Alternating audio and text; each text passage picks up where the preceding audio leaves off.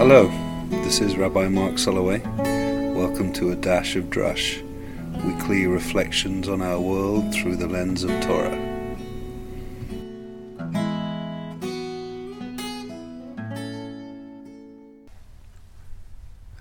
Any good team has to be made up, obviously, of people with complementary skills. I've learned more about that in recent years. This whole idea that, some people in a team have vision and some people have the real practical skills to make those visions happen. I'm somebody who sometimes has pretty good ideas, but I'm not that great at making the ideas happen. I don't necessarily have the practical skills or wisdom to transform or to make those ideas into reality. There are lots of interesting tools out there to help teams understand the individuals within the teams better, which many people have done, of course, Myers-Briggs and so on. We've actually been working in our team with the Enneagram, which is a 9-character personality profile.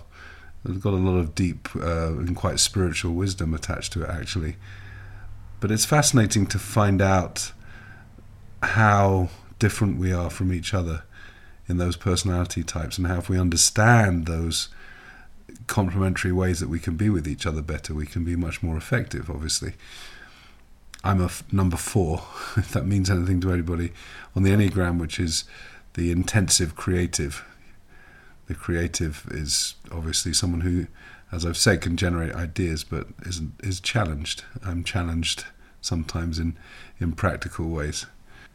As we read the last 2 parshiot, the last 2 sections of Sefer Shemot, the book of Exodus, and end that book, it's very interesting that we see the vision, really, the vision of this Mishkan, of this sanctuary, becoming reality. The project is changed from being theoretical to real, and it's actually built and it's completed. At the end of the book of Exodus, the Mishkan is complete. And we have been introduced already in last week's parsha to Betzalel, who is going to be the chief architect and builder.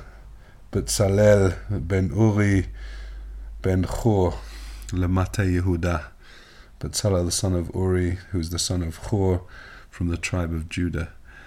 And it's interesting that in last week's parsha, Kitisa, God says to Moses, I have called by name Betzalel, and his name, interestingly, and we see this Midrash echoed later on, is Betzalel in God's shadow. But God says, Va'amaleo to ruach Elohim, b'chokhma u'tfuna u'v'da'at, u'v'chol mala'acha. I've filled this person, this Betzalel, with ruach Elohim, with the Spirit of God, and I've given him these 3 types of wisdom: chokhmah, tfuna, and da'at. Wisdom is such an interesting concept. We think of wisdom sometimes in Western societies, I think, as being sort of academic wisdom. We equate wisdom with knowledge, the idea that I'm wise if I know stuff. But wisdom, I think from a Jewish point of view, is quite different. Chokhmah, wisdom, is different to tfuna and is different to da'at. In fact, Rashi makes important distinctions in those 3 words. He says that chokhmah is the kind of wisdom that we learn from others, or we hear what other people say in the world and we integrate it and learn it.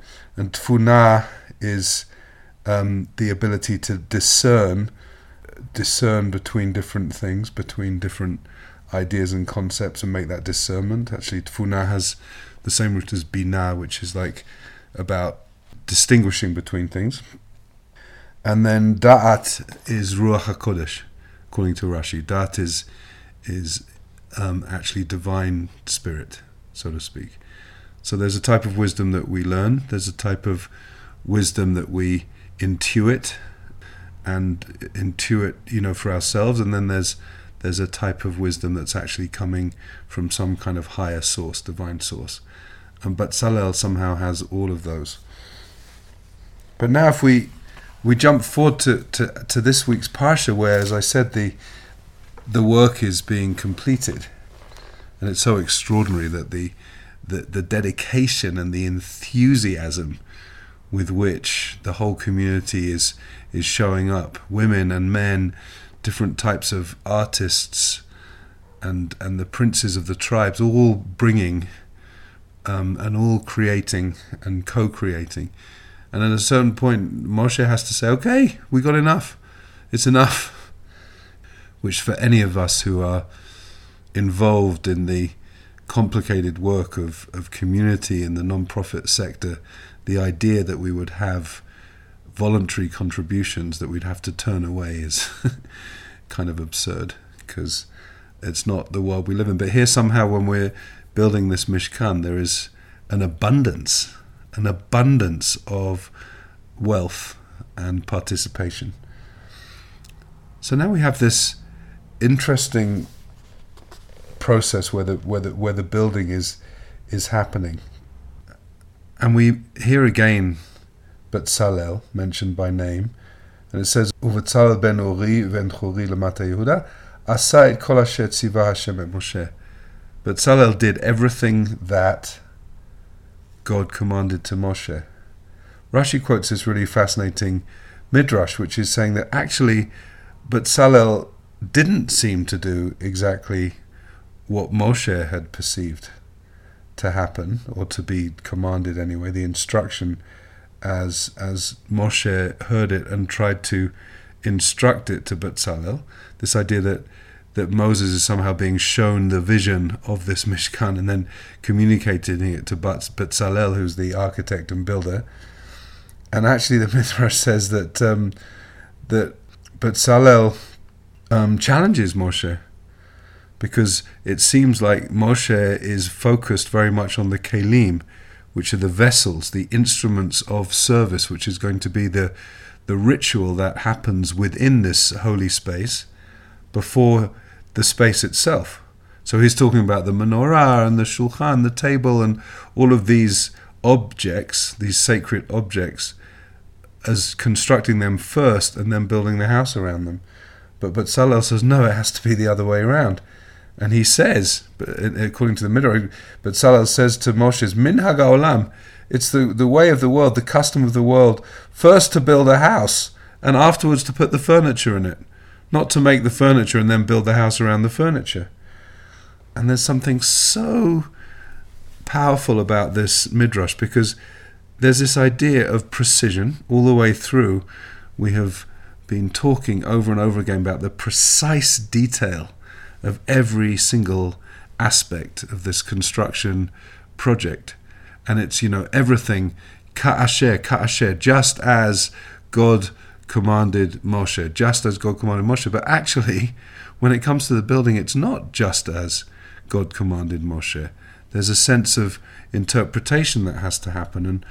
And one of the ways of understanding this is about seeing the difference in Moshe and Betzalel, the difference between the visionary, the holder of the ritual space that this is going to be, even though it's actually Moshe's brother Aaron and his sons who are going to be the leaders of the ritual. Still, Moshe has that vision in mind of how we bring godliness into the world through ritual. And Betzalel has this sense of design, and he's described, as we've said, as having Ruach Elohim, of having divine spirit, but he's seeing that in a very practical way. So while he's the builder, Moshe is the visionary. I read a nice Devar Torah on this, a nice teaching this week from Dina Weiss of Machon Hadar, who's talking about this Rashi and about this Midrash, and saying they both of those roles are really, really important. There's a reframing that Betzalel has to do to make the house before making the furniture, because of a functionality and practicality. There has to be a structure first. But understanding that the Kelim are the theological center, but Bezalel wanted to see first a container for those objects rather than the objects first. And so what Dina Weiss says is, while Moshe is correct theoretically, Bezalel is correct practically. Bezalel needs Moshe to bring him the design, to tell him what needs to be done, and to set the priorities for him, while Moshe needs Bezalel to tell him how to move those ideals into reality, how to build his dreams on the ground. These two orientations, says Dina Weiss, need to work in conversation with one another. The real and the ideal both need to be considered. The balance between them always needs to be calibrated so that our world can work well and can work according to higher principles and values. It's true, whatever world we're in, that's so true. We have to have the people with vision and creativity and ideas, and we have to have the people with the practical experience and knowledge and wisdom to make those ideas happen in the world. And so I feel as this project comes to a close, it's a sort of an acknowledgement. It's an acknowledgement of the power of working together, and the power of, rather than seeing ourselves in competition or getting into that place of sort of jealousy or professional kind of competition where we say, oh, that person's so much more creative than me, or that person's got better ideas than I have, or that person's so much more practical.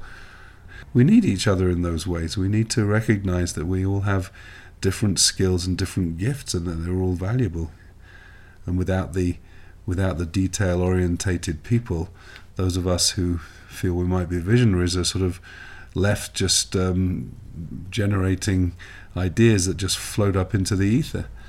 And people with lots of practical knowledge perhaps need those visionaries to help them focus on something else. And so, as Dina Weiss concludes her Devar Torah, she says, if you are a Moshe, find a Bezalel who will help your ideas become a reality. And if you're a Bezalel, find a Moshe to inspire you to dream big and beyond. Only God, she says, can create heaven and earth simultaneously and alone. We human beings need to work together. So we need to recognize that whatever our professional or educational or even our family dynamics might be, whatever the structures of those situations that we find ourselves in are, to understand how we can better be teams, how to understand not understanding different personalities as sources of conflict, but sources of collaboration, to get the complementary skills so that we can all, in the various ways in which our lives are manifest in this physical world, that we can bring down the different levels of wisdom, that we can have chokhmah and tfunah and da'at, that we can have learned wisdom, intuited knowledge, and a kind of more holy type of wisdom, and bring them into harmony into this world, so that we can, like at the end of this book of Exodus, we can complete that space, and in completing that space, we create a space for the ultimate presence in this world. And as we end this book, as we do when we end every book of the Torah, we say chazak, chazak v'nitchazek, which is that call that reminds us of the importance of generating a sense of strength and courage as we make the transition between one book and the next book. And we say chazak, chazak v'nitchazek. And so may we be strengthened to do the work that we do, knowing that we can't do it alone, and that we need to find ourselves in teams where people have skills that complement our skills, so that we can be so much more effective working together. Thank you for listening to A Dash of Drush. We will see you next time.